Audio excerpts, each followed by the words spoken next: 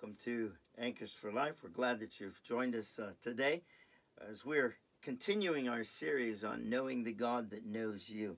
And as we would pick up from where we left off last time, we were looking at the life of the Apostle Paul at his conversion, and then where he really began to know God through the relationship that began on the road to Damascus with him meeting the Lord Jesus Christ as his Lord and Savior.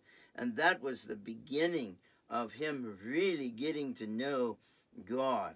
He had known about God as a religious Pharisee, but to know God comes only through the Lord Jesus Christ, through that relationship with the Lord Jesus Christ. And so that was the beginning place for Paul. And 30 years later, we looked at Philippians chapter 3, and we saw that 30 years later, Paul still had this deep desire within him that I might know him in the power of his resurrection and the fellowship of his suffering.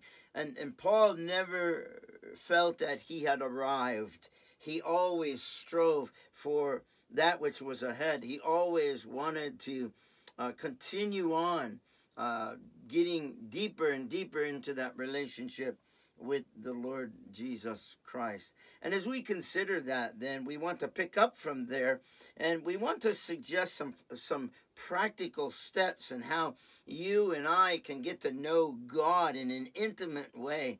And one of the first things that I would suggest, I'm going to suggest maybe 5, and there are many more, of course, and I'm going to suggest 5 for us for our consideration. And one of the first ones that we might think about is what we find in Psalm 19. In Psalm 19, we read, "The heavens declare the glory of God, and the firmament show his handiwork.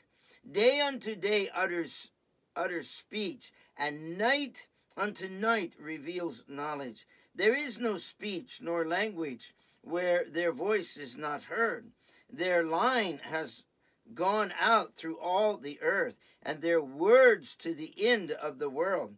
In them he has set a tabernacle for the sun, in which is like a bridegroom coming out of his chamber, and rejoices like a strong man to run its race. Its rising is from one end of heaven, and its circuit to the other end. There is nothing hidden from its heat." And so as we consider these verses, we see one of the first things that you and I can do to get to know this God is to meditate on his creation. The heavens declare the glory of God, Scripture says, and the firmament thereof. And so as we consider this, I think of those verses in Romans chapter 1, verses 18 and 20 that tell us that many of his invisible attributes can actually be seen in creation. And the hymn writer writes this, "O Lord my God, when I, in awesome wonder, consider all the worlds thy hands have made, I see the stars, I hear the rolling thunder, and thy power throughout the universe is displayed. Then sings my soul, my Savior God, to thee. How great thou art! How great thou art! Yes, then sings my soul, my Savior God, to thee. How great thou art." And see what we get from these portions in Psalm 19 and in Romans chapter 1, verse 18 and 20, that the creation that we see today helps us to get to know God a little bit better. We see his handiwork. We see his fingers, what his fingers have created, and as the psalmist says, and so a consistent, in creation, what we see is that there is a consistent order. There is a manifold variety, and it ought to cause us to worship, to well up within us this manner of worship, and to realize in a very fresh way what a privilege it is to know the creator of the universe, to meditate on scriptures that emphasize that he is indeed the creator, that the Lord Jesus Christ is the creator. And when we come to scriptures like John chapter 1, maybe the first 5 verses of John chapter 1, and we come to Colossians chapter 1, verses 15 and 16. We come to Hebrews chapter 1 and verses 1 to 3. And in each of these passages, we see that the Lord Jesus Christ is indeed the creator, that nothing was created without him that was created, that all things were created through him and by him and for him.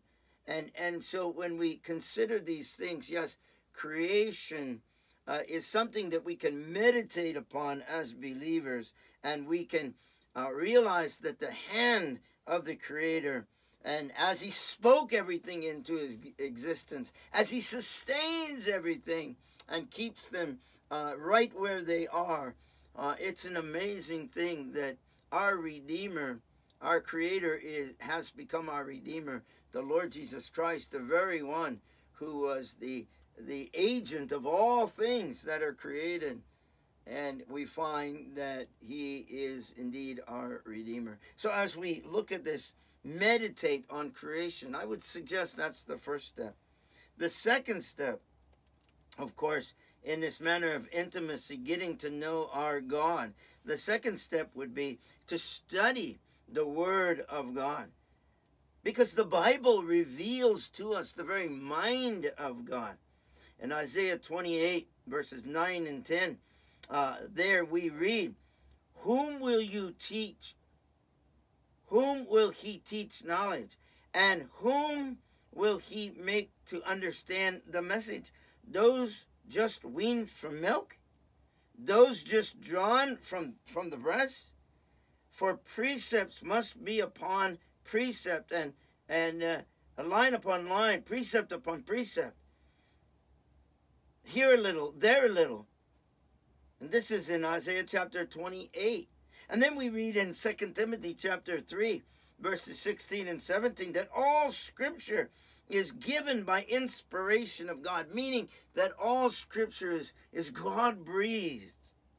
And then we go on to read that it is profitable for doctrine, that's teaching, for reproof, that's when we go wrong and we need to be put back into the right place, for correction, that's how we get put back into place, and for instruction in righteousness, that the man of God may be complete and thoroughly equipped.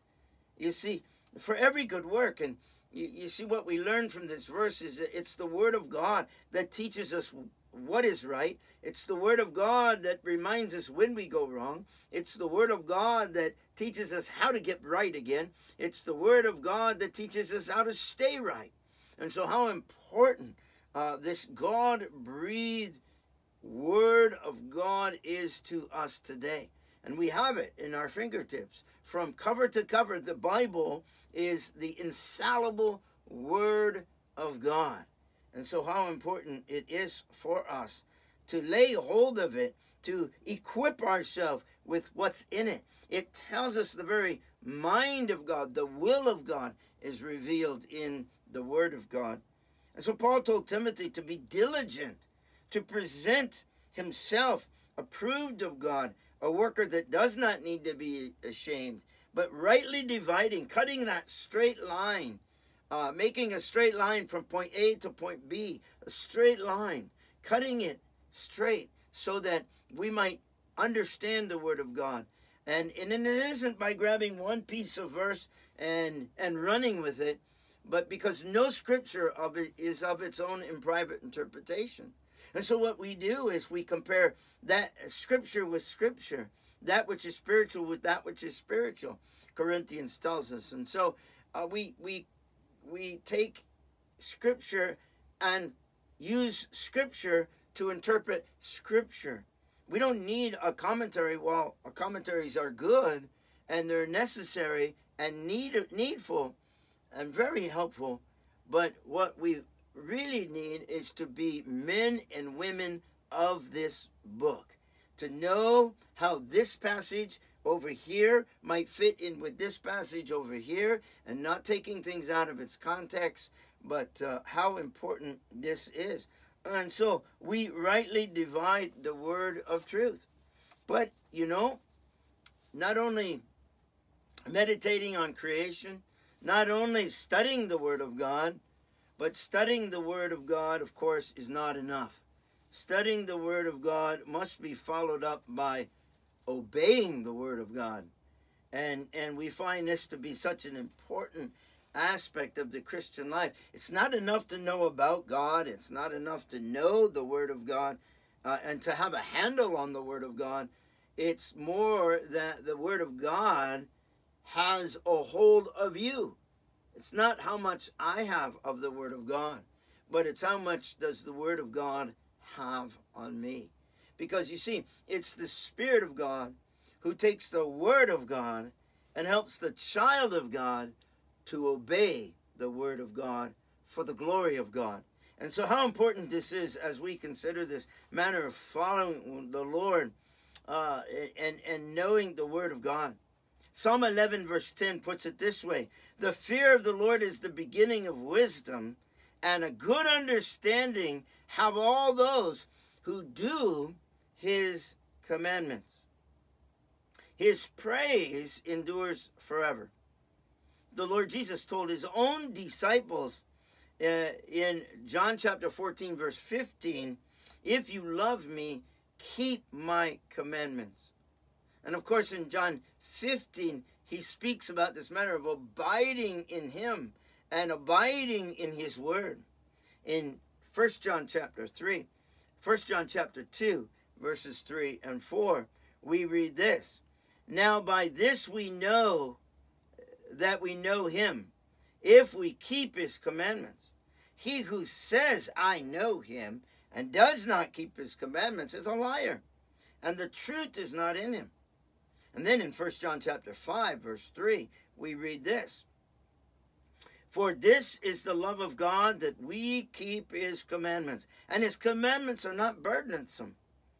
And as those who claim to follow the Lord Jesus Christ, we must also follow his word.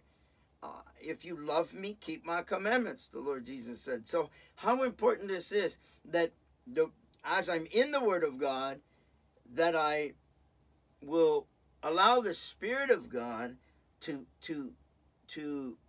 help me to follow after the word of God. And this is very important.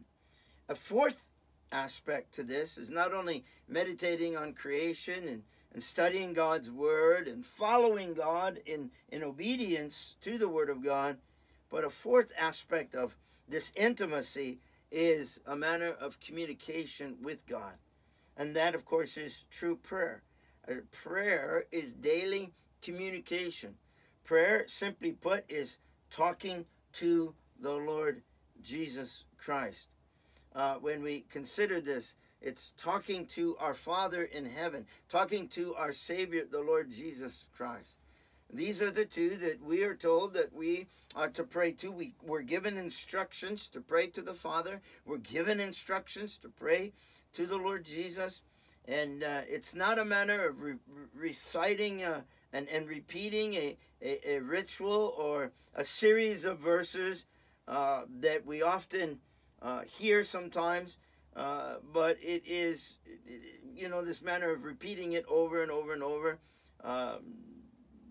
Sometimes we hear this manner of our Father who art in heaven, hallowed be thy name, thy kingdom come, thy will be done. And they recite the whole of what is commonly called the Lord's Prayer, which really the Lord gave as a prayer to the disciples to teach them the different aspects of prayer, not so much that it should be repeated over and over again in a ritual. But when we look at this manner of prayer, it is simply talking with God. It is simply talking to my Father, and he becomes my Father through a relationship with his Son, the Lord Jesus Christ. And now I'm in that relationship, and I speak to him as friend does with friend, or as a son does with his father. And this is the privilege that we have. And the Lord Jesus said this in Matthew chapter 6, verse 7 and 8. He said, when you pray, do not use vain repetition as heathens do. Don't just repeat something over and over and over and over again. No, he says, don't use vain repetition as heathen do, for they think that they will be heard by their many words. Therefore, do not be like them, for your Father knows the things that you have in need of before you ask him. You know, the prophet Hosea gives us instruction and some insight into what God is looking for from us in this manner of prayer. And he says this in chapter 7, verse 14. They did not cry out to me with their heart when they wailed upon their beds. They assembled together for grain and new wine, and they rebelled against me. Jeremiah says it this way, and you will seek me and find me when you search with me with your whole heart, and I will be found by you, says the Lord. I will bring you back from captivity, and I will gather you from all the nations and from all the places where I have driven you, says the Lord, and I will bring you into a place from which I cause you to be carried away captive.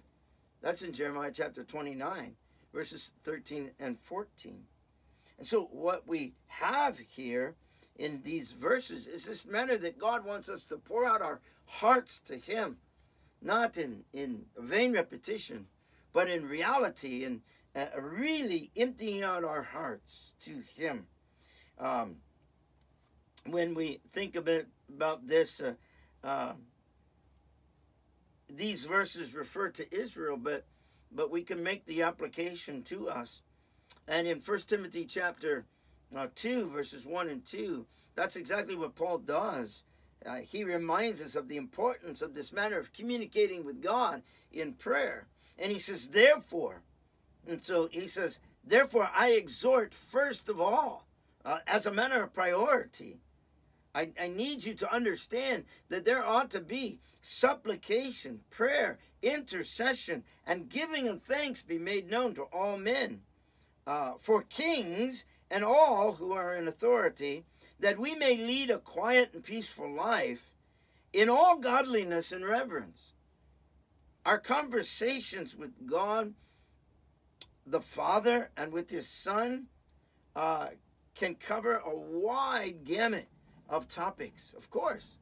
But the most important thing is that the desires of our heart be poured out to him, not as a wish list, not as demands that we might be putting on him, but as requests, that we have a place where we can cast our care upon him, for he cares for us, 1 Peter 5:7, that we can come to the throne of grace where we can meet and we can pour out our hearts to him, and that we can find help in the time of need. Hebrews chapter 4, verses